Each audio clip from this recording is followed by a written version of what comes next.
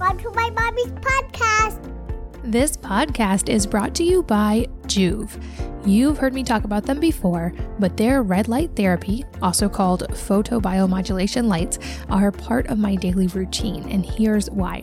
There's evidence that certain wavelengths of light are really beneficial to the body in various ways. On a cellular level, they may help improve mitochondrial function, increase production of ATP or cellular energy.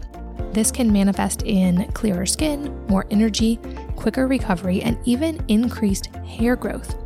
I personally use red light on my thyroid as part of my protocol, along with a low inflammation diet and other lifestyle factors, and I'm now in complete remission of my Hashimoto's. Also, since I do spend careful and moderate time in the sun and don't plan on giving that up anytime soon, I use red light to help protect my skin and guard against wrinkles because it helps with collagen production. Joovv now has 2 new innovations that make it even easier to get red light. The Joovv Go is a small, handheld, and much more affordable device that can be used on the face, joints, hair, or anywhere you want red light. For a more large-scale option, their new modular design lets you order panels one at a time or in groups and then connect them together so you can have 1 unit alone or up to 6 all linked together. You can see all the options and find out more by going to joovv.com/wellnessmama. That's JOOVV.com/wellnessmama. And if you use the code wellnessmama, you will also receive a special gift with any order. This podcast is brought to you by Ready Set Food, a new company that is completely revolutionizing food allergy prevention in children. We've all heard that this problem is on the rise. In fact, most of us know someone personally who has a child with food allergies, or perhaps you've even experienced this yourself. There are many theories for why this is on the rise, and certainly many aspects that need to be addressed, like gut health and immune support, etc. But Ready Set Food is taking the cutting edge of research and science and using it in a practical way to prevent babies and children from getting food allergies in the first place. Here's how. The most up-to-date studies are showing that carefully calculated early exposure in the right amount can stop many cases of food allergies. Ready Set Food makes this easy with a simple system that can be added to breast milk, formula, or baby's first foods to give incremental and calculated exposure to the top allergens like peanuts, egg, and milk. When used as directed, this can reduce the chance of childhood allergies by up to 80%. And many of the top pediatricians in the country recommend this product, and they have medical advisors overseeing every aspect of it. You can learn more about this evidence-based approach and how to integrate it if you have a baby by going to readysetfood.com/wellnessmama. Again, that's readysetfood.com/wellnessmama. Hello and welcome to the Wellness Mama podcast. I'm Katie from wellnessmama.com, and I'm so glad you're here. In this episode, I am joined by Luke Storey, who is a former celebrity fashion stylist turned public speaker, lifestyle design coach, thought leader, and entrepreneur. Luke has spent the past 21 years relentlessly searching the world to design his ultimate lifestyle through his extensive and sometimes even dangerous personal research and development. We're definitely going to touch on a couple of those things today. Using the Lifestylist podcast as his platform, he continues to share his strategies for healing, happiness, and high-performance living each week and covers topics including sex and relationships, yoga, meditation, smart drugs, health myths and medical conspiracies, spirituality, mindfulness, health food, supplementation, alternative medicine, and he digs deep into biohacking technologies and tactics. In this episode, buckle your seatbelt because we deviate from my normal topics and we go deep on a lot of semi-controversial and tough subjects, including Luke's amazing story and history with drug use and his recovery, his experience in healing with methods like ayahuasca and other psychedelics, and the effects of circumcision, which is really a must-listen part of this for any parents. And we cover a lot of other topics as well, so buckle your seatbelts. Here we go. Luke, welcome. Thanks for being here. Thank you for having me. I'm stoked that I was able to catch you live in California. I am so excited to be here and to chat with you. You have been on my list actually for a long time that I've wanted to talk to. That's funny. Likewise. Awesome. Well, okay, to start, I think there's tremendous value in a story. And from what I know of you, you have quite the story of your life. So I know it's a long one, but kind of give us the overview of how did you get here? The truncated version. I've learned to do that after being interviewed on a number of podcasts, the short, medium, and long version. I'll give you the short version. So I have had a really interesting, colorful life. My parents divorced when I was 3. They met in Aspen, Colorado. That's where my dad was from. My mom, shortly after, took me to Northern California, and that's where I was raised. And it was Northern California in the 1970s. There were a lot of ex-hippies that bailed from Haight-Ashbury and moved up north to where we live. So I was exposed, I think just due to my environment, I was exposed to like a lot of rock and roll, drugs, and all that kind of stuff as a kid, experienced a fair amount of trauma. I mean, I don't know if I just hang around with traumatized people or if every kid goes through trauma, but my childhood was pretty rough and I got in a lot of trouble in school with police and all that kind of stuff. Eventually was shipped off to a sort of cult-like boarding school in the middle of the mountains in northern Idaho, a reform school of sorts. And in that reform school, there was a lot of therapy and personal development work. And I went there from 14 to 16, and that was where I was first introduced to the idea of living a life without having to use drugs to cope, which I had been doing prior to 14, weirdly enough. And that's what got me in a lot of the trouble that I was in. I was kind of self-medicating, looking back. And in that school, we did a lot of like primal scream therapy and all this sort of stuff. This was the early 80s. And so there were things that had come out in kind of pop psychology toward the late 70s and into the early 80s. And they kind of experimented with a lot of that on us kids. And we were the problem kids, that were sent there. It was kind of a rich kid's school. I wasn't rich, but my dad, I think, barely was able to send me there. But Barbara Walters' daughter was there, and Sam Walton of like the Walmart Walton family. And so here I am, kind of this like borderline white trash kid in this school with all these rich kids who were kind of like just spoiled rich kids from Beverly Hills. And I didn't really fit in there, but I went along with the curriculum because the alternative was going to a place that was like a lockdown facility. So I went along with it. And as a result, I really got some help and got my act together, came out, clean cut, wasn't listening to Black Sabbath anymore, parted my hair on the side, wore like pink shirts and was like this preppy 80s kid, came out and was thrown back into public high school in a really small town in Colorado.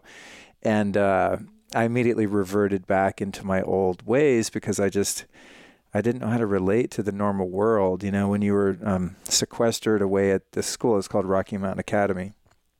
It's now alumni of that school consider themselves survivors rather than like students. Yeah, there's Facebook groups, the survivors of Rocky Mountain Academy. A lot of the disciplinary measures practiced there were very controversial, and it was eventually closed down for such measures. So, I got out of there, and I just had no idea how to relate to normal kids and kind of went back down the self-destructive path, moved to Hollywood, California when I was 19, and just was completely set loose on the streets here. And, in this area, very much where we are right now, still 30 years later. And I had a lot of fun, started playing in bands, and I was free of my parents. I had dropped out of high school. I elected not to go to college, and I just started playing music and having a lot of fun and hanging out with all these rock stars that I had listened to in high school and had a really great time. And then those great times started kind of getting dimmed by some of the self-destructive behavior, and I ended up in a place where my health was really compromised. My mental health was deteriorating. I was extremely depressed and suicidal and just in really bad shape, and got to a point where I was totally unemployable. I couldn't even work as a waiter anymore. And no offense to waiters, but it's not like being a CEO. You know what I mean? You show up and someone says, I want a cheeseburger. You go in, you tell the cook, give me a cheeseburger. You put it on the table ultimately. And that was like way too much responsibility and pressure. So essentially when I was 26, my life just kind of crumbled inside. And I had been exposed to Eastern mysticism through a couple members of my family that went to India to study under these gurus and things like that. So I had an idea that perhaps there was an answer to my problems in spirituality, but I didn't really know how to fully avail myself to it or live that as a way of life. So I ended up checking myself into treatment. I started very earnestly praying to God to save my ass. I mean, that's the only way to say it. And my prayers were answered, and it worked. And I walked out of that place 28 days later. And from that moment until this, I've never, ever gone back to that way of life. Of course, I've had to do a lot of work since then. But when I got out of there, I started to really get serious about my spiritual pursuit and just reading every spiritual book and going to India and chasing gurus around and learning every meditation and breath work and all of the kind of psychic change that was necessary in order to feel sane enough to not use those negative self-destructive coping mechanisms. And I also discovered that my body was really toxic. So this would have been 1996, 97. So I started doing colonics and infrared saunas and got into Chinese medicine and Ayurvedic herbs and Native American herbs and just all the things that were kind of popular then. I think the big things then were like making your own kombucha and those big, what do you call them, a SCOBY? Yeah, those big gross phlegm discs, you know. But we would make kombucha and, you know, boil all kinds of herbs and do a lot of colonics and the saunas and all of that kind of stuff. And that was sort of the beginning of being a health nut or a biohacker and taking tons of supplements and all this. And so I started to, you know, really work on getting all the toxins out of my body and out of my home and eating organic and all of that stuff. Became a vegetarian for many years. And then I just kept kind of pursuing the spirituality. And while I was doing all that just for my own, you know, health and survival really at first, I got a job working for Aerosmith, which to me was like the dream job. I was working for their wardrobe stylist, and that catapulted me into a career as a fashion stylist in Hollywood, which wasn't as good as my original plan, which was to be a rock star, you know? So I ended up dressing rock stars for a living, and then that was my day job. And then by night I would go play in bands and go on tour and do my thing, and then go back to work and dress the people that had actually made it. You know, I never really made it in that regard where I was able to make a full living from it. So I did that all in for 17 years. So I dressed celebrities for red carpet events, magazine covers, tours, music videos, all that kind of stuff. So a fashion stylist or a wardrobe stylist is someone that goes out and gets the clothes and makes people look pretty, basically. And I did that for a long time. Then 10 years into that, I started a school called School of Style, which I still own, which teaches people how to do that as a career, which was basically an alternative to college or an alternative to traditional fashion school. And that was successful and enabled me eventually to be able to move out of doing that career myself because I'd kind of accomplished what I wanted to accomplish. And I really wanted to work in the health and wellness space and help people find solutions to the problems that I had found. You know, I mean, I solved so many things with grace and hard work and dedication, physical problems, mental and emotional problems, addiction issues, all that stuff. And so 3 years ago, I just had this burning desire to start sharing the information that I'd acquired over all these years. Now it's been 22 years, so I started my podcast called the Stylist Podcast, and that was really well received. And that's kind of blossomed into all of these other opportunities, speaking gigs and doing workshops and sitting down and talking to people like you on podcasts. And just, I have this burning desire to share information with people. And when I find a solution to my own suffering, you know, or pain in one area of life, whether it's business or money or family or anything, I find any modality, any practice, any truth, any principle that I find useful, I'm compelled to share it. And so I created a platform to do that. And it's been much more fulfilling than I ever expected it to be. And it's kind of cool because the years that I was putting work in on this stuff and really learning about it all, it wasn't very popular. It was very esoteric and just kind of, you know, something only health nuts were into and, you know, super woo-woo, new agey people. And I was just into all this stuff in my private life while I was kind of playing the Hollywood game. And then when I started to go public with it and create content around it, I realized, oh, this is a thing now. You know, they have a name. They call it biohacking or, you know, whatever, different spiritual practices. And people were into breath work now and going and getting neurofeedback and injecting ozone and getting stem cells and ice baths and just on and on and on, all the things, you know. And so it was like kind of cool to see some of my hard work come to fruition and see that there's a lot of people that are really interested in that now. And I realized, oh, not everyone knows about it. And so there's a huge audience of people that want to be happier and healthier. And it's my job to kind of go around the world and try things and see what works. And when something works and it sticks, then I share it with people. Isn't it amazing? I have to just have gratitude every day that this is actually, that we get to share this information with people. And that's actually our job. It's incredible. It's totally bizarre, isn't it? It's wild. And I have so many follow-up questions from your story. So with spiritual... How was that for short? I'm working on the short version. I think that was that's probably as short as I could do it, I guess. Yeah, no, that was great. It was a great Good. overview. You mentioned the spirituality came more in that high schoolish phase. Was that something that was part of your childhood, or was that a new discovery for you at that point? Thankfully for me, I wasn't raised with any sort of religion or spirituality at all. And I mean, who knows? I say I'm thankful for that because it's like a smorgasbord for me now. I'm totally open to all ideas because I don't have any dogmatic attachment to anything. In the spiritual realm, I just had like a huge glass of kava. Kava's like my new thing. I just realized my stomach is so full. Maybe next time I'll do it a couple hours before. I was just super hyped earlier, and so I had some kava to relax, and I'm like, wow, I'm having a hard time talking.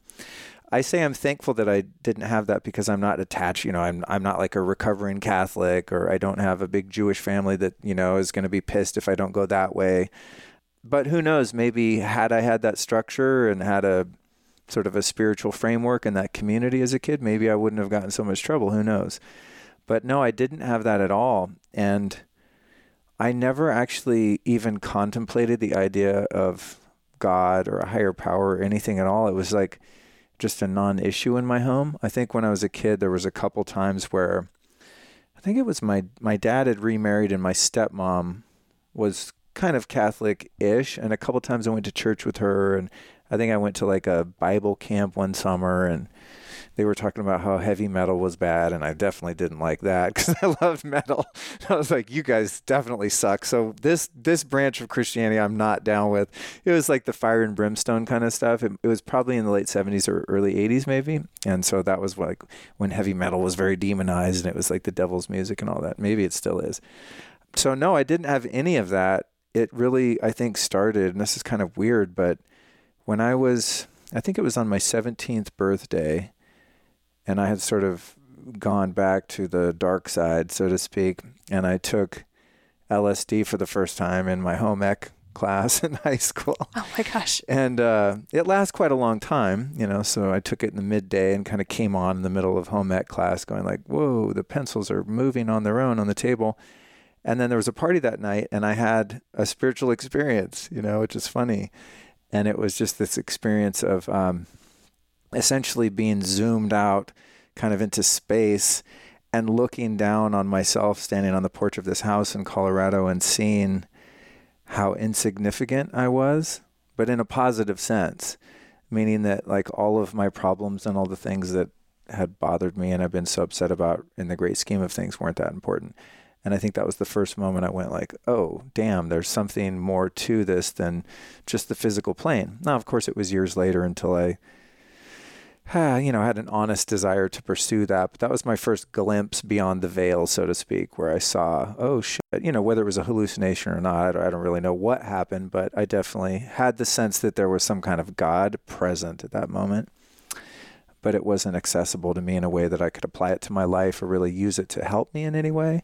It was just like, oh, that's there, but what do I do with that? Oh, well, back to the party, and went back inside to the kegger and raged on, But I had another similar experience years later when I kind of was really about to hit the wall. And this time, it's funny. I only realized recently that these psychedelic experiences were sort of the precursor to my life of sober experiences with higher power.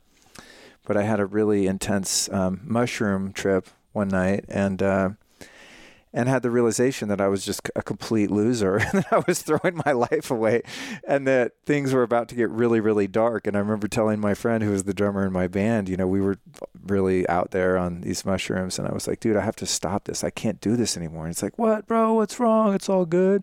It's like, no, it's not all good. I have to find a way to stop this. I could be better than this. My life is just so small, and I felt so hopeless. And so those are my first two kind of awakenings. And then once I checked myself into that treatment center and I said, I prayed to God. I mean, literally, it was like, that's all I was given when I got in there. I asked the counselors, like, so tomorrow morning when I wake up and I'm having withdrawals, what are you guys going to give me? And they're like, oh, you can pray. I was like, how about Dilaudid? Or are you serious? Like, pray? What does that even mean? You know, it was a really foreign idea, but I was left with no other choice. And I really, really wanted to save myself. I wanted to have a life, you know, and I knew that, I mean, I don't think my vision of my potential as a person was very high at that moment, but I knew it was higher than where I was, which was a really dark place. And so, so I got on my knees, just like I thought what they do in the movies. And, you know, I think you put your hands together somewhere on your chest and you kind of kneel before the bed and you say, God, will you please do this or do that? And that was my first real spiritual experience. And then after that, I started studying all of these, Eastern wisdom and mysticism books and things like that, and studying the gurus and learning how to meditate and doing pranic healing. And oh my God, just the endless different modalities that I've, tried to apply, and the ones that have worked stuck. I think probably the most profound effect on me in terms of spirituality and being able to have a tangible and applicable higher power in my life were the 12 steps. Just in general, just having that type of support for many, many years, where there was not a religious dogma attached to it. It was just like, hey, pick a God, any God, devote your life to that, and then devote your life to being of service, and stop being such a jerk, and don't be so selfish. Think of other people. I mean, it's just basic stuff. But if you're desperate enough to apply it, it can be very transformational. And so, I was very dedicated to that teaching for many, many years. And still, I still am. It's kind of the fabric of my character is shot through with that, because it's what built me as a man. So that's what brought me from being a boy to a man, really. So now the spirituality is just a living, breathing part of day-to-day life. So I never did actually find a religion or anything like that. I just sort of keep an awareness throughout the day that there's something other than myself who's in charge, or it's in charge, not even a him or a her or a thing. It's more of a thing. It's just like an energy. And I find that if I align myself to that and stay conscious of that life is a lot smoother. It's super simple. Not always easy, but it's simple. Yeah. Well, and I want to go back also to your childhood, because I come from the other side as a parent now, and I'm about to have a teenage son. Oh, your kids are so lucky. Oh, I bet you're such a great mom. But it's something that's very top of mind to me, because, you mentioned that you had tried drugs before you were 14, which is like very relevant to where my kids are right now. And so I'm curious, a lot of the people listening are parents as well. What do you think, if you're able to go back and pinpoint, were some of the factors? I know environment was obviously a huge key, but other than that like led you kind of into that path, or that like led to that at that age for you? It's super weird when I see a kid that was the ages that I was when I was starting to experiment like that, which I think the first time I drank, I was around 6. And yeah, it's crazy. And then I started smoking weed when I was probably 8 or 9, and doing other hard drugs shortly after that. And I've thought about it too, because when I look at a kid that's 8 and I'm like, does that kid have like a weed pipe in his pocket right now? No, I don't think so. I'm sure there are other kids, but I think it was more rare than I realized. But it actually was fairly common where I lived. Again, Northern California in the 70s was just pretty shot through with drug culture. At least in my demographic, the neighborhoods that I lived in, there were a lot of Hells Angels and they weren't called cholos then, but like Chicano gangs, we call them lowriders, and so some of the neighborhoods I lived in, there was just, there were people that dealt drugs, and there was a lot of older kids around that were bad influences, so the availability was there, and culturally it was kind of accepted. Not that my parents ever encouraged me to do drugs or would have accepted it had they caught me. There would have been disciplinary action taken, I'm sure, but I was very cunning, and my parents were off kind of doing their own thing. Dad was in Colorado, and my mom was doing her best to support a kid as a single mom. And, I was very willful and just kind of was going to do what I was going to do. And I also I mean, I was talking about how some, like strict religions blame heavy metal for the corruption of kids, but I have to be honest, like my hero when I was a kid was Ozzy Osbourne, and I knew, like, I listened to Black Sabbath and they had songs about cocaine and weed, and I thought drugs were cool because it was rock and roll set me free. I mean, when I think maybe my first spiritual experience was really hearing Jimi Hendrix. I had suffered some pretty severe trauma when I was a kid, and so music was my first kind of escape from that, and I felt high. I felt free when I heard rock and roll, and a lot of rock and roll was imbued with drug abuse, and it was kind of part of that. So that's the cultural element, and also just the availability. And my other heroes beside Ozzy were Cheech and Chong. Oh my gosh. I mean, honestly, I had like every Cheech and Chong record. I listened to them over and over and over again, and I just thought drugs were cool when I was a kid. And my mom was pretty liberal and didn't want to be like a strict, controlling parent. Her parents were quite strict, and she was brought up in the 60s and then was kind of free, toward the end of the 60s. I have mistakenly said she was a hippie. She's corrected me because sometimes she listens to my podcast. She's like, oh, gross. Hippies were dirty. I was a mod. Get it straight. Mods were way cooler. She lived in San Francisco, during the late 60s. But she wanted to be a cool parent. And so I had a lot of freedom, and sometimes kids probably do well with freedom. We'll hopefully talk about that when I interview you on my show. But my freedom was definitely taken to the next level, and I did whatever I wanted, whenever I wanted to do it. And I was very manipulative. I learned how to be dishonest and cunning and very sneaky. And that's that. And then I think the reason why I was drawn to that was just because I was just in a lot of emotional pain. I was sexually abused when I was about 5 or 6. A couple times, I think, from what I remember. And then again when I was probably 11 or 12 or something like that. And it's funny, I was talking to my mom about it the other day, actually, and I was interviewing her kind of about her life and just asking her some things about my childhood and stuff. And she said, yeah, I remember. She didn't know what happened, obviously, but she said, yeah, you were such a great kid, and like you were just no problem at all. You always cleaned your room. You were great. And then when you were around 5 or 6, like you just went off the rails. There was a marked turn in your character and in your behavior, and that's when that trauma happened. So, it's pretty obvious to me now that I didn't know how to contextualize that experience or experiences. And having studied a bit about trauma, actually in my adulthood, and even recently I interviewed a guy named Maston Kipp on my podcast, who's a brilliant trauma-informed sort of coach. And he was talking about trauma in the context of having the original event happen to you where you're victimized, right? But then the perpetrator goes away, but the trauma doesn't go away because then you're traumatized by having to frame the experience. And so that's kind of what I remember. I don't even remember the experience as being terribly scary or anything like that. It was just like my brain sort of short-circuited afterward.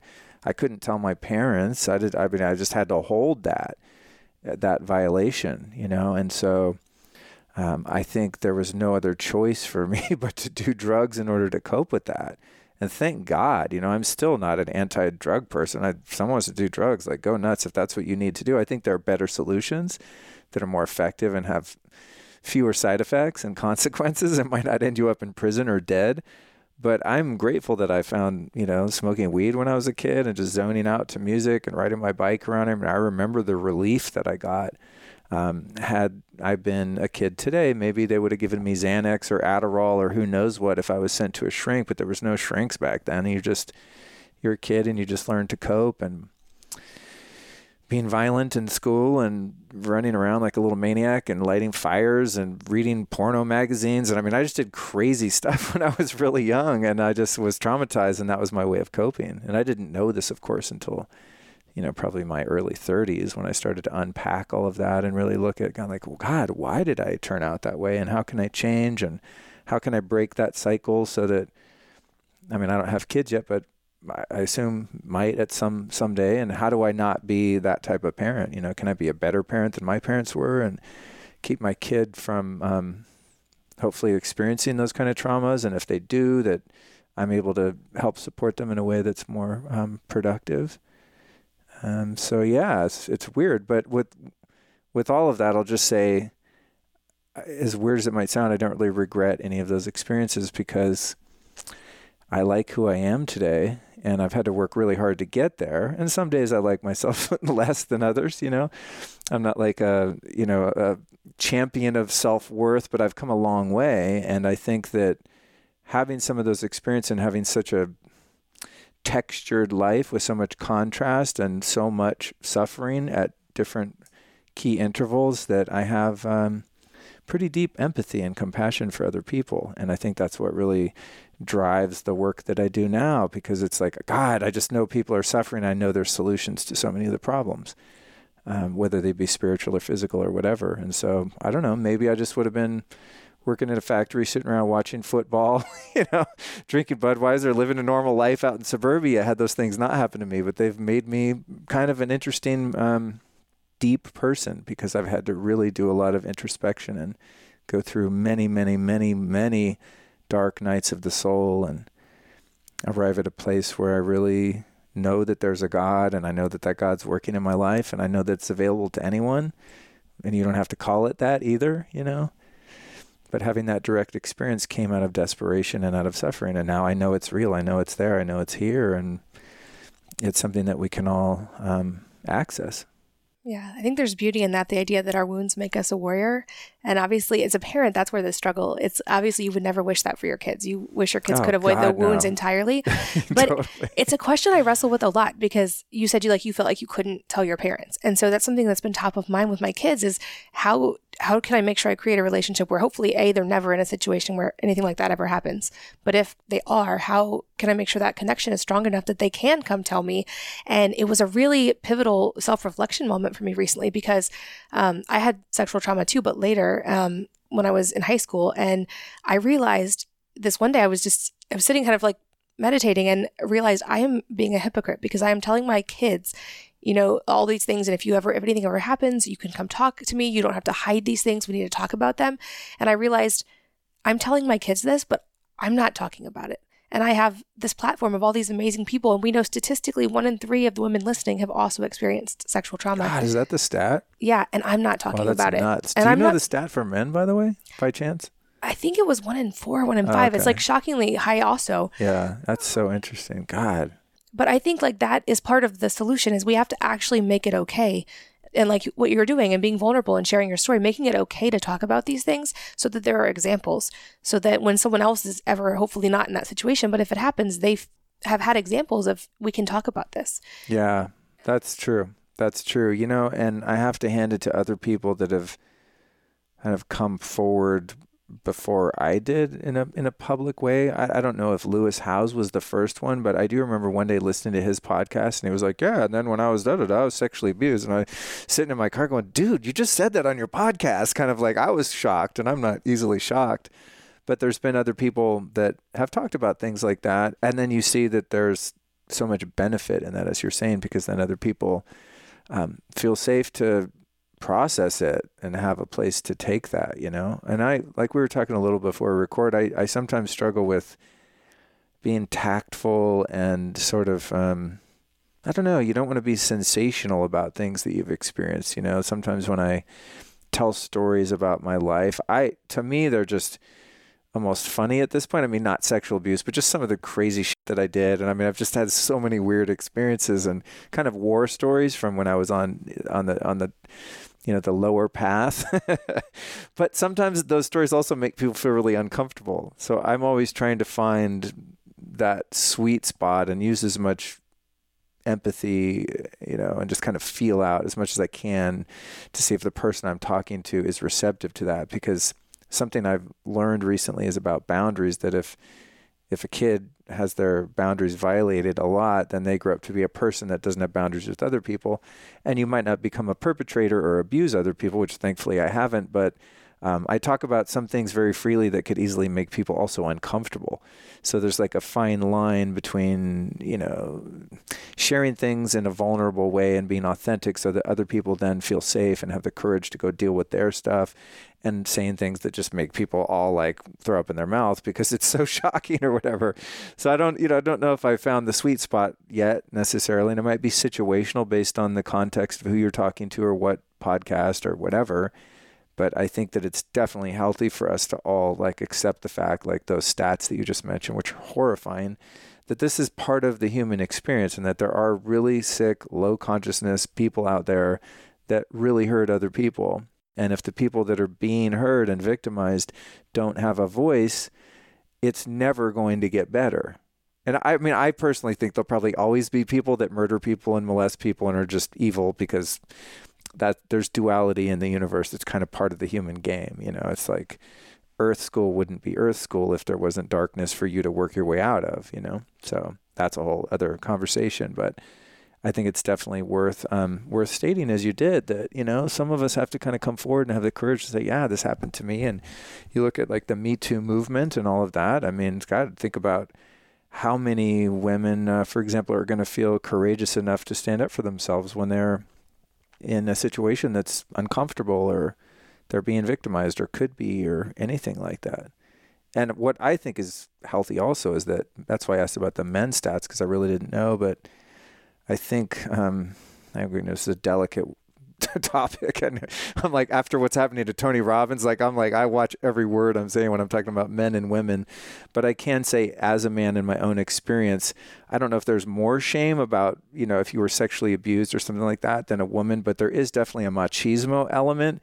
And guys don't, you know, they don't want people to think they're gay if they're homophobic or whatever. I mean, there's a lot of stigma about like being a man or even just not showing your feelings and just dealing with it and keeping a stiff upper lip. So that happened to you, just man up, forget about it, just work through that. You know, there's a lot of that too. So, you know, the struggle for men or women, I don't think one is, you know, more valid than the other. They're just a little bit different, I think, at times, you know. So for me, it's like, God, it's so embarrassing to talk about something like that. But then I have all these guys send me messages to my site or DMs. Oh my God, dude, I've never talked about this. And also women too. And so every time that happens, I go, okay, if there was one person out there that's like, yo, I heard you talk about this thing. Now I'm going to therapy. I'm dealing with it. I win. Like, it's all worth it, you know, even if it is embarrassing and I don't feel like as much of a man or whatever bullshit like that. You know what I mean? Because I know men personally, some close friends of mine that had experiences like that when they were a kid and they never told. And I mean, I started telling people that when I was 14, when I went to that boarding school. I started going to therapy and talking about it. And I mean, I'm sure that I haven't not even healed from it yet at this point at 48, but I have male friends that were like in their late 30s and had never told one person that they'd been abused or gone through things like that, you know, but it's becoming safer now, which is healthy. What do you think are some of the practical tools or things that have been the most effective for you since then, that made it okay for you to talk about it, but then also to work through it? Because I know for me, like, especially in the immediate aftermath, I put up walls and I like vowed I was not going to like feel it. Like I just put up walls to protect myself. And it took a lot of years to break those down. And it involves like a lot of different types of therapy. I'm curious for you, what were the helpful practical things that helped break that down? You know, there's been so many things I've done. I always think, well, what was the most recent? Because the thing is with trauma is like, you think you're over it, but then your behavior is still shaped to some degree by those traumatic experiences, right? So you get triggered in a relationship or your career or whatever. And if you're an introspective person that has some self-knowledge and insight, you kind of will look down and inventory that and see like, okay, so I thought it was about this thing, but it was really about this thing. And you dig deeper and you're like, oh, it was, you know, my abandonment issues or whatever, right? And so part of it is just in that self-awareness. And every time I have a breakthrough like that, whether it be, I mean, just, you know, in talk therapy or writing about things, a lot of writing and journaling, I think like, okay, now I've healed it. I'm totally cool. And I can talk about it without having that emotional charge. You know, there would have been some time ago where, you know, I just told you the last story, I told you for 15 minutes and I would have started crying or something, maybe even fairly recently, because it still hurts. It's just like, fuck, I can't believe that happened to me. This sucks, you know, and it's painful. And that might still happen. But every time I get to the point where I think I'm healed, then I see it at a greater depth. And so to your question, I think the most recent and most profound healing that I had was actually doing an ayahuasca ceremony in which I did 4 of them in a row for the first time, which was something I was, you know, like curious about for a while, but it took a long time for me to kind of get on board and make a decision to do it.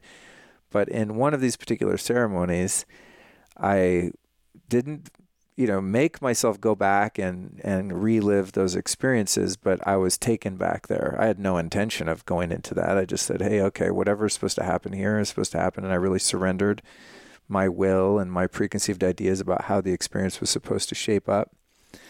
And the first couple of them were just beautiful, ecstatic experiences of oneness and universal consciousness, and were amazing. And I didn't think about anything harsh or, any of those experiences. But one of the times I was shown just how negatively those experiences impacted me, and just how deeply I was wounded on a spiritual level, on a psychic level, how I, at that point, abandoned myself, really, because I didn't, it's not a self-blame thing, but I didn't seek help and I didn't tell anyone. So it's like, I just kind of bailed on that little kid that was left there, and so it's even difficult to put words to, but that experience was very healing because I got to really honestly feel the depth of that, because it's been something for years that I can sort of talk about and process, and I can see A plus B equals C when you look at a trauma and then the responses that you've had to that trauma, how you self-medicated and dealt with them, and then that created more trauma on top of it because now you really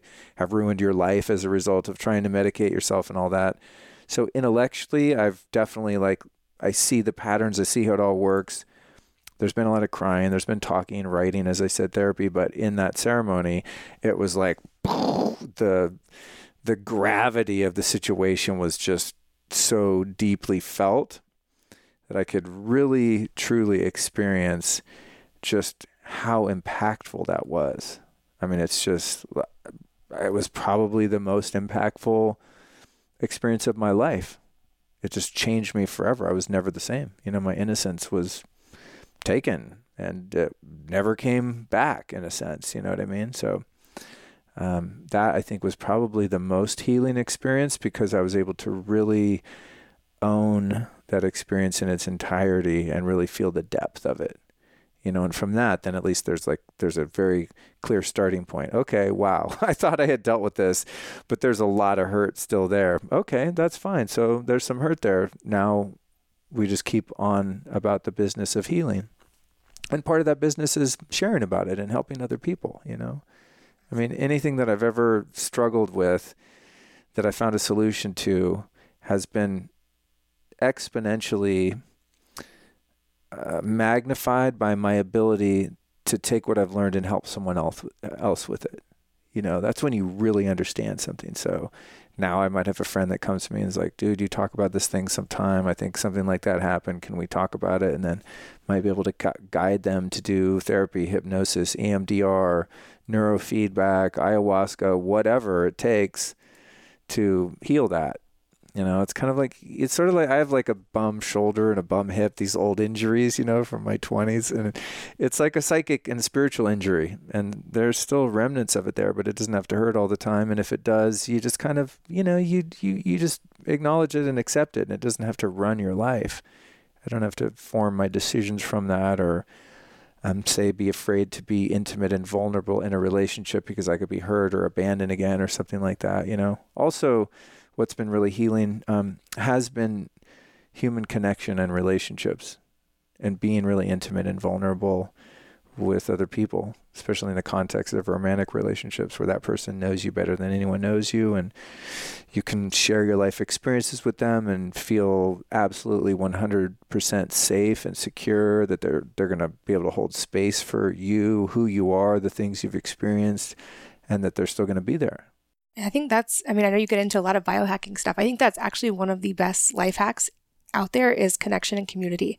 And I mean, we know the stats. We can look at it and say it's actually twice as important as exercise. It's more important than quitting smoking as far as for longevity and for all of these health markers. That's amazing. But it's so true. Like, that's a deep core human need. And I feel like we've moved away from that in this overly technological world where we're connected on social media, but we're not actually connected at all. And I wasn't planning to go into the ayahuasca side, but I'm glad you did. I want to talk about this because some of the audience may not even have any idea what that is. So I'm not even sure I do. But it's interesting because this is something that's on the fringe of science right now. Like, there's certain aspects of that are in clinical trials along with other psychedelics. And these are things they're looking at for PTSD and for depression and anxiety. So to the extent that just kind of give us an overview of what that is and what that looked like for you. Yeah, it's fascinating. And I'll just say, and not to give a shameless plug, but for people that really want to know the depth of my interaction with that experience, I did a trilogy podcast on my podcast, the Stylist podcast. It's called Welcome to the Jungle. It's like I think it's called Welcome to the Jungle, My Ayahuasca Experience. It came out maybe a month ago or something like that. So it was 3 episodes in a row, chock full of all these different interviews. But what I did to really make sure that I was able to transmit the experience to the listeners is I took my little recorder here and I documented the whole experience all the way through. I mean, not in ceremony, because that would be kind of against the rules, I think, or disrespectful of the ceremonial tradition. And I don't think on ayahuasca I could even work a recorder, to be honest.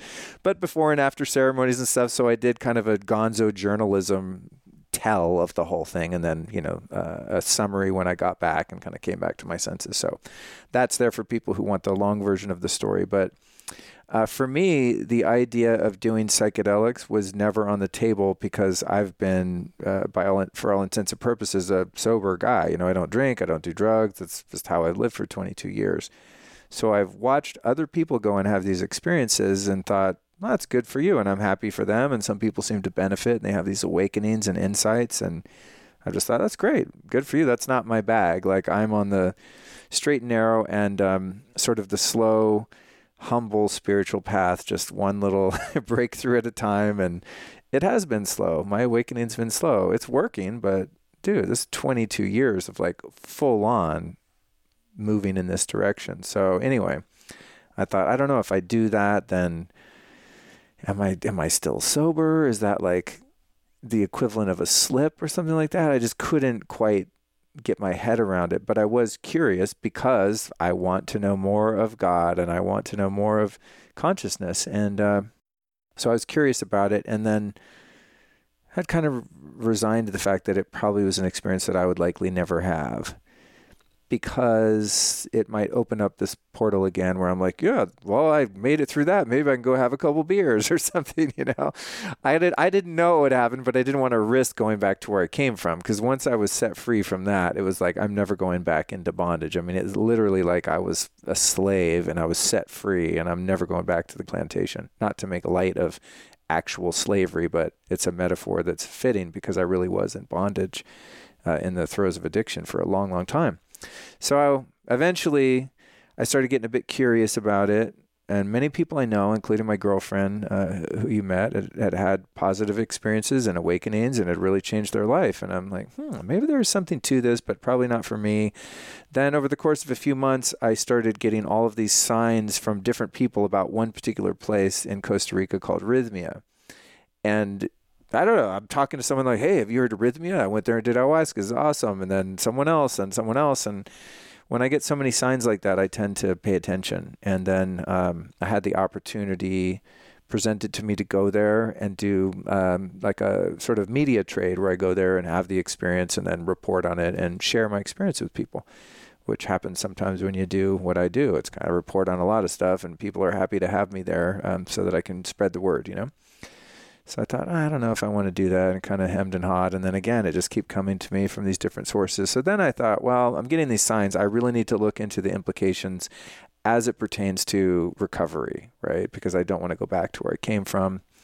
And I really had to grapple with this identity that I had built of like, I'm a sober person. What exactly does that mean? In the context of like a 12-step program.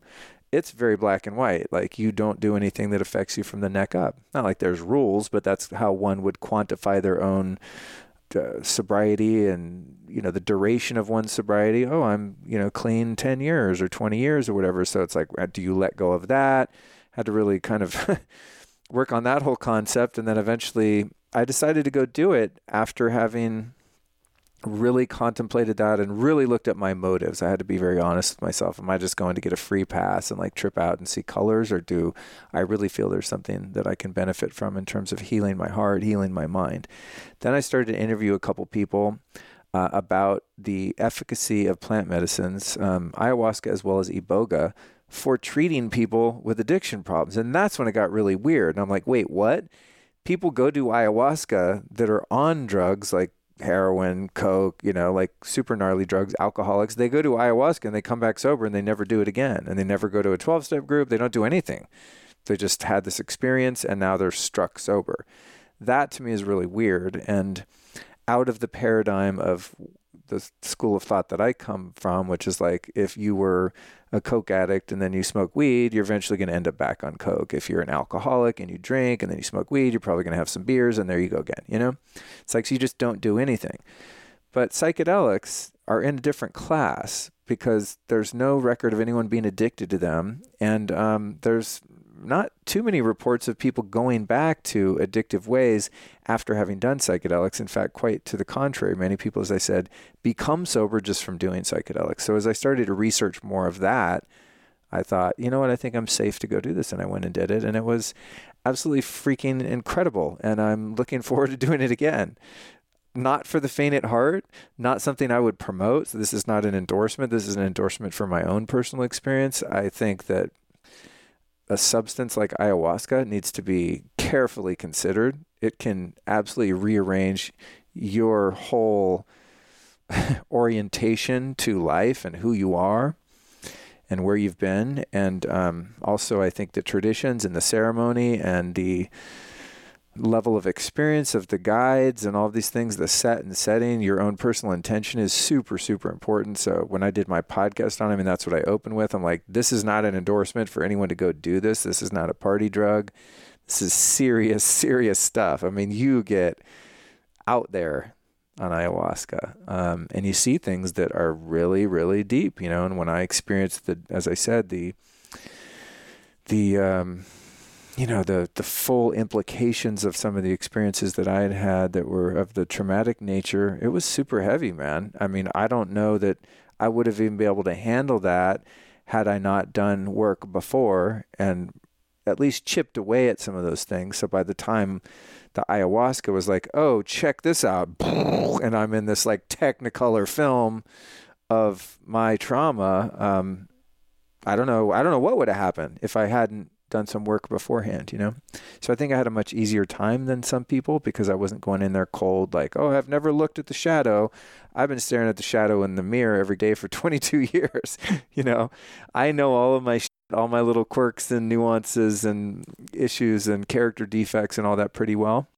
But that's what was shown to me was that, and then also just an incredible experience of healing. I got the sense that my body was being healed, my psyche, my physical brain was actually being scanned and healed by the medicine, and all sorts of, not like seeing aliens or anything like that, but extraterrestrial, like not of this world, or at least not of the dimensions that we normally reside in, experiences, as if like a screen or a veil into other dimensions or other realities was lifted and removed. And then it's kind of like you've been in a hole and you pop your head above ground and look around and go like, oh, there's a whole world here I didn't even know was here. It was like that. And it was just a really, really beautiful experience, and had a lot of insights in terms of ways in which I've been stuck and why I've been stuck and how I could get unstuck and things like that. And I think in summary, maybe the most profound thing happened on the final day, which was the fourth ceremony. And it was really weird because that night I didn't get any psychoactive effects. Like I wasn't high on the medicine at all. It didn't do anything. And it was super annoying, actually. I was really uncomfortable. I just felt super sick. But I wasn't like having visions or any kind of stuff. I just laid there and was like, oh my God, this is the worst ever. That night just sucked. And then at the very end of the night, maybe 6 hours in or something, I'm just laying there like waiting for this sickness, nausea to end. And then I had this little vision where I was in a hall, and this has happened super fast, this is like 5 minutes or something, maybe if that. But I'm in a hall and I see a door and I go, oh, this is a hospital. I'm in a hospital. And then I see the door and I go, oh my God, I'm being born behind that door. And so the door opens and there's my mom up on the table giving birth to me. And I come out of her, this bloody little mutant Luke, These little babies kind of look like mutants, these little balls of clay kind of. So I come out and And then the two nurses grab me and put me on her chest, and they hold me. She holds me for a moment, and it's like all happy. And then the nurses come and grab me and take me away into another room, and they put me by myself in a room in an incubator. And then I'm just alone, and that's the end of it. And I was like, well, where is everyone? You know, it was really, really scary and painful. And I had this feeling of I was just left. I was abandoned, like where I'm not being cared for or anything, you know. I thought, well, that was weird. I came out of that. And again, I wasn't really high or anything like that. It was just like a kind of like when you have a daydream and you just kind of drift off and you fantasize about something. It was kind of like that. And, but I knew the narrative of the story. And so the next day I was like, this is weird. And I texted my mom. It's like, hey, heads up, I'm on ayahuasca in Costa Rica, which I hadn't told her. I don't even know if she knows what ayahuasca is. But I said, I just got a weird question here. I had this vision. Here's what happened. And she texted me back and she said, that's exactly what happened. Except you were wrapped in a blanket before I held you. That's the only thing of your story that didn't match up. I thought, that's weird. And she said, yeah, it's because, I don't know, her water hadn't broken or something and something like that. And there was a risk of infection. So they put me in an incubator. No one could touch me for 3 or 4 days. And she said, yeah, you were just alone and you didn't have any contact with humans, you know. I thought, well, that's not normal. Like humans in nature aren't treated like that. And that was the first, at least in this lifetime, in this incarnation, that was the first wound. And that's what the medicine showed me. What does that mean? I don't know. It means like, dude, you might have some abandonment issues, right? And then the circumcision comes after that, which is a whole other thing, you know, that you got to spend your life dealing with if you're a male in America in most cases. So yeah, so that's what ayahuasca is like for me. It's like, oh, you want to see some shit? Check this out. And some of the things are things you knew, but you didn't know how deep they were. And some of the things are things you didn't even know. But how do you explain that, right? That's weird. Yeah. I didn't know that the details of my birth. I had no idea. Yeah, I don't think most of us don't remember that. But yeah. Something was activated in my memory, or I don't know, in some other dimension that you can't really explain. It's a non-linear, non-scientific kind of thing. And I'm into stuff like that. I mean, I'm pretty, I guess, new agey, I guess you could say. So I'm not terribly put off by stories like that, but I'm always a bit skeptical until they happen to me. And then I'm like, shit, medicine gave me some sort of psychic vision, essentially. And then there was a healing in that because I could see like, okay, so that happened. Let's move on. This podcast is brought to you by Joovv. You've heard me talk about them before, but their red light therapy, also called photobiomodulation lights, are part of my daily routine, and here's why. There's evidence that certain wavelengths of light are really beneficial to the body in various ways. On a cellular level, they may help improve mitochondrial function, increase production of ATP or cellular energy. This can manifest in clearer skin, more energy, quicker recovery, and even increased hair growth. I personally use red light on my thyroid as part of my protocol, along with a low inflammation diet and other lifestyle factors, and I'm now in complete remission of my Hashimoto's. Also, since I do spend careful and moderate time in the sun and don't plan on giving that up anytime soon, I use red light to help protect my skin and guard against wrinkles because it helps with collagen production. Joovv now has 2 new innovations that make it even easier to get red light. The Joovv Go is a small, handheld, and much more affordable device that can be used on the face, joints, hair, or anywhere you want red light. For a more large-scale option, their new modular design lets you order panels one at a time or in groups and then connect them together so you can have 1 unit alone or up to 6 all linked together. You can see all the options and find out more by going to joovv.com/wellnessmama. That's JOOVV.com/wellnessmama. And if you use the code wellnessmama, you will also receive a special gift with any order. This podcast is brought to you by Ready Set Food, a new company that is completely revolutionizing food allergy prevention in children. We've all heard that this problem is on the rise. In fact, most of us know someone personally who has a child with food allergies, or perhaps you've even experienced this yourself. There are many theories for why this is on the rise, and certainly many aspects that need to be addressed, like gut health and immune support, etc. But Ready Set Food is taking the cutting edge of research and science and using it in a practical way to prevent babies and children from getting food allergies in the first place. Here's how. The most up-to-date studies are showing that carefully calculated early exposure in the right amount can stop many cases of food allergies. Ready Set Food makes this easy with a simple system that can be added to breast milk, formula, or baby's first foods to give incremental and calculated exposure to the top allergens like peanuts, egg, and milk. When used as directed, this can reduce the chance of childhood allergies by up to 80%. And many of the top pediatricians in the country recommend this product, and they have medical advisors overseeing every aspect of it.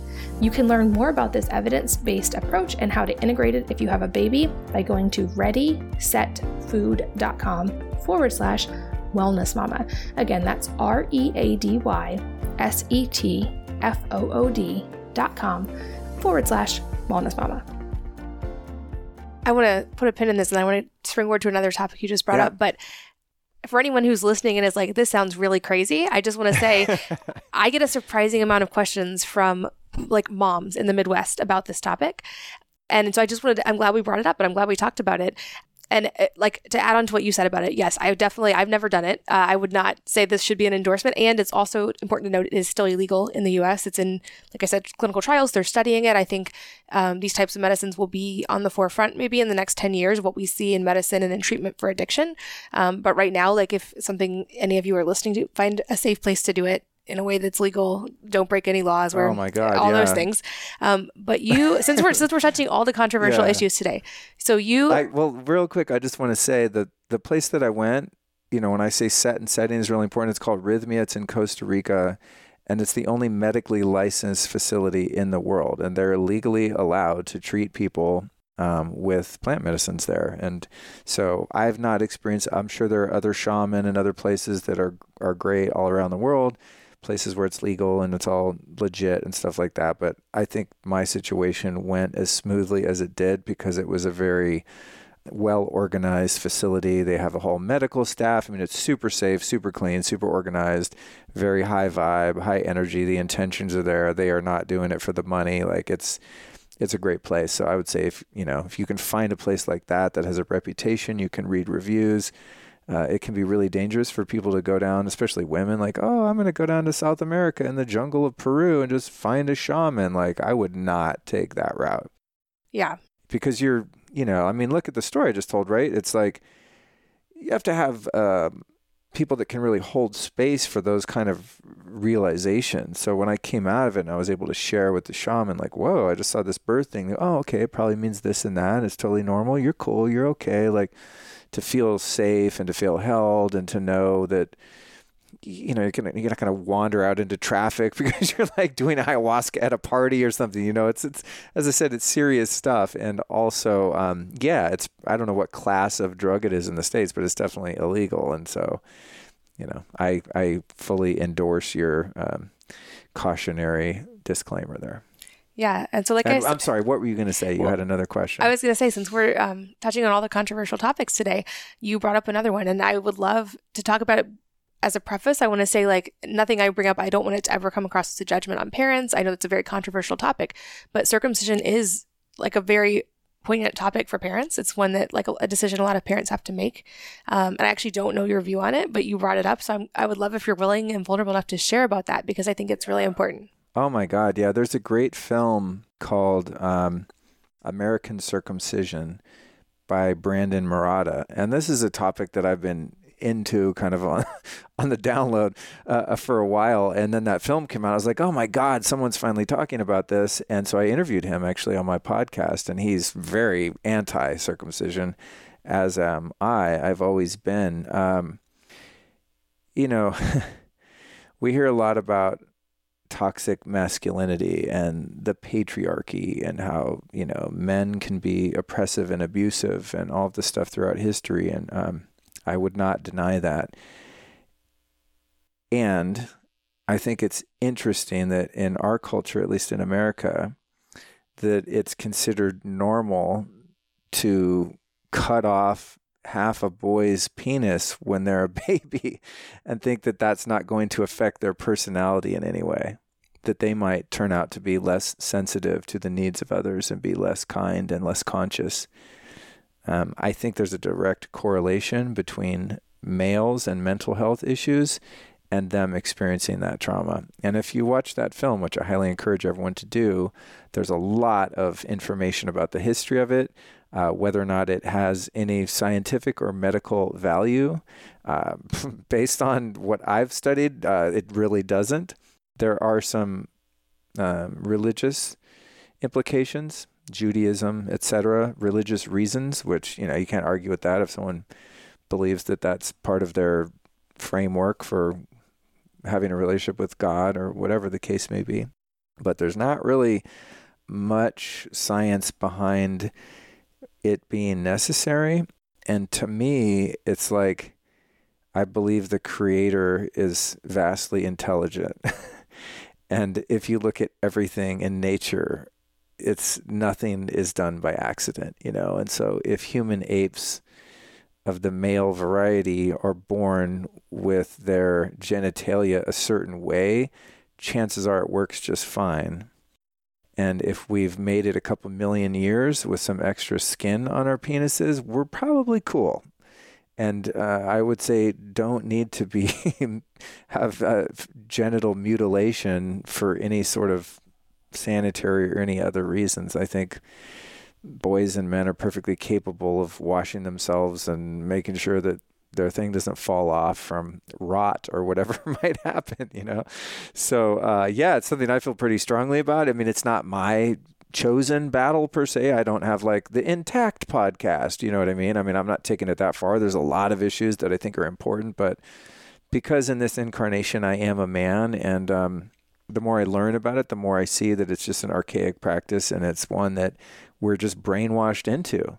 Just if you ask the average guy about it in America, they're like, well, yeah, it's, you get diseases if you don't have that. I mean, they literally don't even know what they're talking about. They've just gotten some garbly goop pseudoscience from their doctor when they had a kid or something like that. And there's also, I mean, I love Western medicine for its uses that are, I mean, things that Western medicine can do that natural medicine can't do. It's great. If I fall off a motorcycle and break my leg, like, don't give me some herbs. I don't want ashwagandha. I want you to fucking put a cast on my leg. I respect doctors. I respect science, but there is a financial incentive in hospitals, in births, and Western medicine. And circumcision is just like, I think it's like an extra $250. They just tack on your bill. And it's just, if you don't say shit, they're going to do it to your kid. It's just part of the schedule, like, out of God and the vaccine thing, we're not even going to get into that, but, that's just something also people just assume like, oh yeah, 110 vaccines. Yeah, just do it. Go for it. I don't want my kid getting measles. It's like, well, let's stop and think about this, and, with circumcision, man, I truly believe that it really harms little boys. I just do. I don't think it's psychologically, healthy at all. And, it wasn't even illegal to mutilate female genitalia until, I could be wrong on this, but it was like in the 80s or something. It was very recently that it became illegal to cut off a baby's clitoris. I never know which way to say that, but to just take a scalpel and be like, cool, don't need that. I mean, if you think about doing that to a little girl, who would do that? Oh my God, that's archaic. I mean, that's downright evil, right? But to a little boy, you're just like, oh yeah, cool. I don't know. The doctor said it's probably good, so let's just roll with that. I don't think it's very thoughtful. I don't think it's thoughtful at all. And if you watch that movie, American Circumcision, if you can stand it, they show a standard circumcision procedure in that movie. And if you watch that and you still want to do that to your little boy, I mean, that's on you. No judgment, but I'm judging you. Like, it's fucked up. That's my opinion. Well, and I'll link to that. And they feel it, and they feel the shots, and they don't even wait for the anesthesia to kick in. And it's the most sensitive part of a man's body. And also, just, he got me on a bit of a soapbox here, and I'll wrap it up. But as a 48-year-old man, now knowing that happened, I mean, after I saw that film, I would look down and kind of be like, I'm not even normal. Whereas when you're a kid in America, you think you're normal because you're not the one kid in the locker room that has a different looking Willie, you're like, well, there's 10 of us in here and 9 of us look like me, so I'm the normal one. And then the kid that, was intact is the one that looks abnormal and might even be made fun of and stuff, which is horrible. Being made fun of for the way God created you is just completely messed up.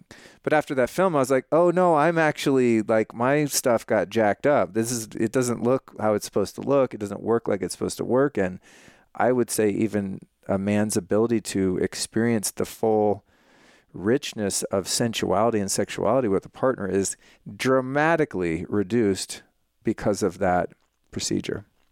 And when you hear from guys that are intact and they describe what their sexual experiences are like, I'm like, what? I've never, to me, it's just, it's one thing. It feels one way and that's it, and they have this whole other experience. Like, much like women can have all sorts of different types of orgasms based on their anatomy, right? Women, at least, that are so lucky to be in touch with their bodies in that way or have a good partner that is. Circumcised men don't have that. You have one thing. There's like in, out, friction, it's over, that's your thing. Intact men have these crazy different kinds of orgasms and multi-orgasms and all sorts of things that are robbed from you when you're chopped off. So that's my take on it. Yeah, like I said, I don't ever want to pass judgment or cause guilt in parents. I think there's so much of that already. And I know many parents have come to me, I've written about it as well, afterwards, having not researched, and there's a lot of guilt there, and I don't want to perpetuate that. I agree. But I thank also, you for that. So I want to always, I know that being a parent is tough, and I just want to send love to all parents because I know we're all trying to do the best. But I also think you brought up a really good point, which the reason I most hear is from people is, oh, this is what it was always done. And I think that is a terrible reason to do anything, is because it's always been done. And so my encouragement to parents is always do your own research. You owe this to your child.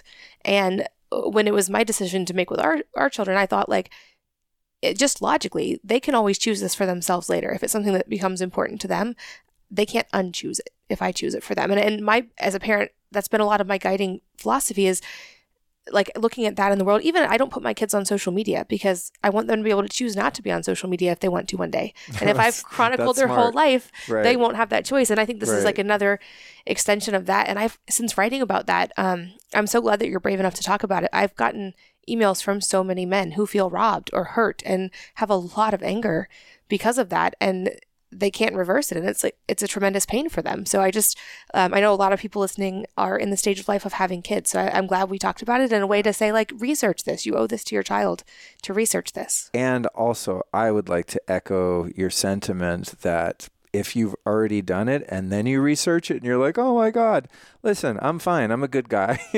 I treat women nicely. I'm not a criminal. I don't do weird stuff. I have good sex. It's fine. It's just well, if I had a choice and I could go back in time, I probably wouldn't have chosen this, but I know my parents loved me so much and they did everything the doctors told them to do. And when that was on the birth schedule, that's what they did. They were being good parents to do that because that's what they were told to do. And so I don't blame anyone, shame anyone. Absolutely not. That only makes things worse.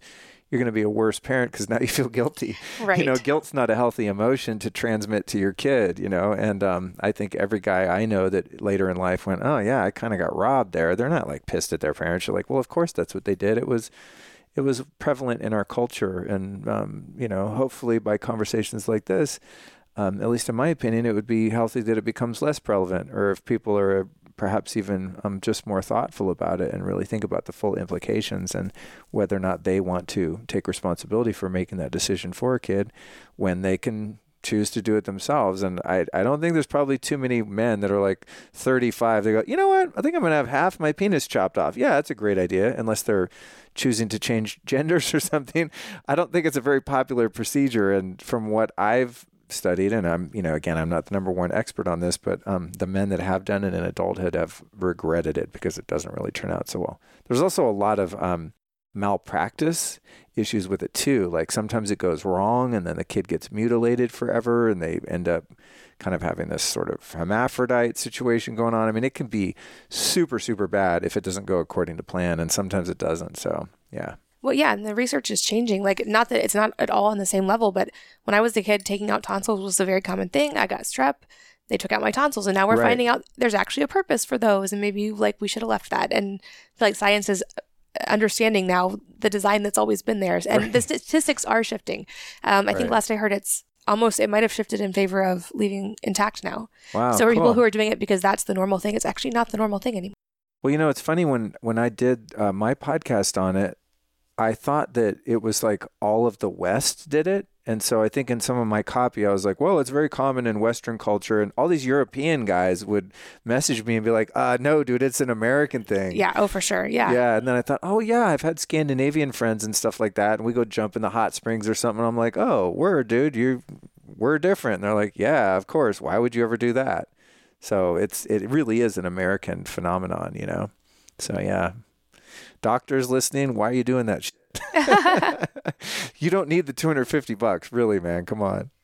Well, okay, so I feel like we've covered a gamut of topics. Right? This has been fascinating. I want to respect time so that we can switch in a minute. But Sure. I'll make sure we link also to all of your episodes on all these things. Thank you. So I people appreciate can find it. you. But any advice or parting wisdom that you like to leave? I know that you give a lot of advice and people can find you and keep learning. But any just parting advice you want to leave today? Well, God, we've talked about so many things that have to do with the inner experience, and so usually it's like, what are your top 3 biohacks or something? It's like, oh, again, God, it's always the same. Get more sun, do ice baths, shield your bedroom from EMFs, work on your sleep, make sleep your number 1 priority in life, not making money. You'll make more money if you sleep more.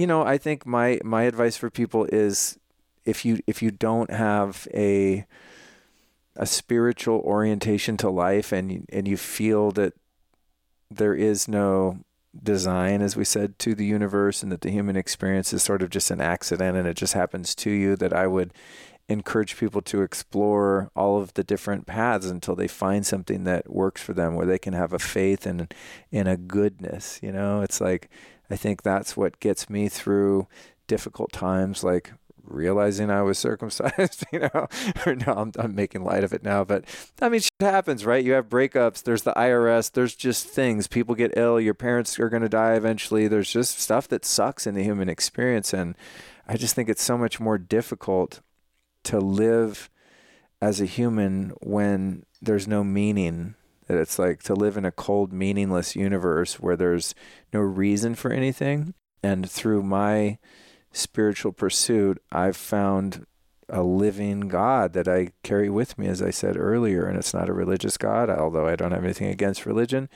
It's just, I know that there's a purpose for my incarnation, and I know that purpose is to learn and to evolve. And I know that because my life has been designed by a creator. And so why was my life created? Like, why was I given this body that I'm living in, and the consciousness that I have to observe the body and observe the thoughts, and be able to do things like meditate, where there's a sense of separation between my soul or my true self or higher self and then my personality and the human phenomenon. Like, why does all that exist? And the only thing I can really come to is that we're given an opportunity to evolve in each lifetime. And I personally believe we have many, many lifetimes and that we choose them. And so having a sense of responsibility for my life and having a sense of purpose and meaning, and that meaning is to learn and to grow and to share and to love. And when my life has meaning like that, it's automatic. It's like the impulse to give and share and be of service is just automatic, because you know that's what the end of the lesson is. You know what I mean? It's like, you might not be there. Yeah, I'm selfish sometimes. I still get pissed. I have fears. I have the human stuff, but I understand that helping others and expressing love and receiving love is the end game. That's the end goal, even if you're not there all the time. And believing in a higher power and doing my best to live by that makes the dark times in life worth it, where even if it's uncomfortable, I know that this is supposed to be happening because I'm learning something from this, and I'm going to come out a better person, and a person with a greater capacity to help others. I love that. I think that's a perfect place to end. I do feel like there's probably a ton more controversial topics we could cover in a round two. There's a few. Because you said EMFs and we didn't even talk about that. Yeah. But for now, we'll put a pin in it there. And Cool. Thank you for your time. Thank you so much. And thanks to all of you for listening and for sharing your most valuable asset of your time with both of us today. We're so grateful that you did. And I hope that you will join me again on the next episode of the Wellness Mama podcast. If you're enjoying these interviews, would you please take 2 minutes to leave a rating or review on iTunes for me? Doing this helps more people to find the podcast, which means even more moms and families can benefit from the information. I really appreciate your time, and thanks as always for listening.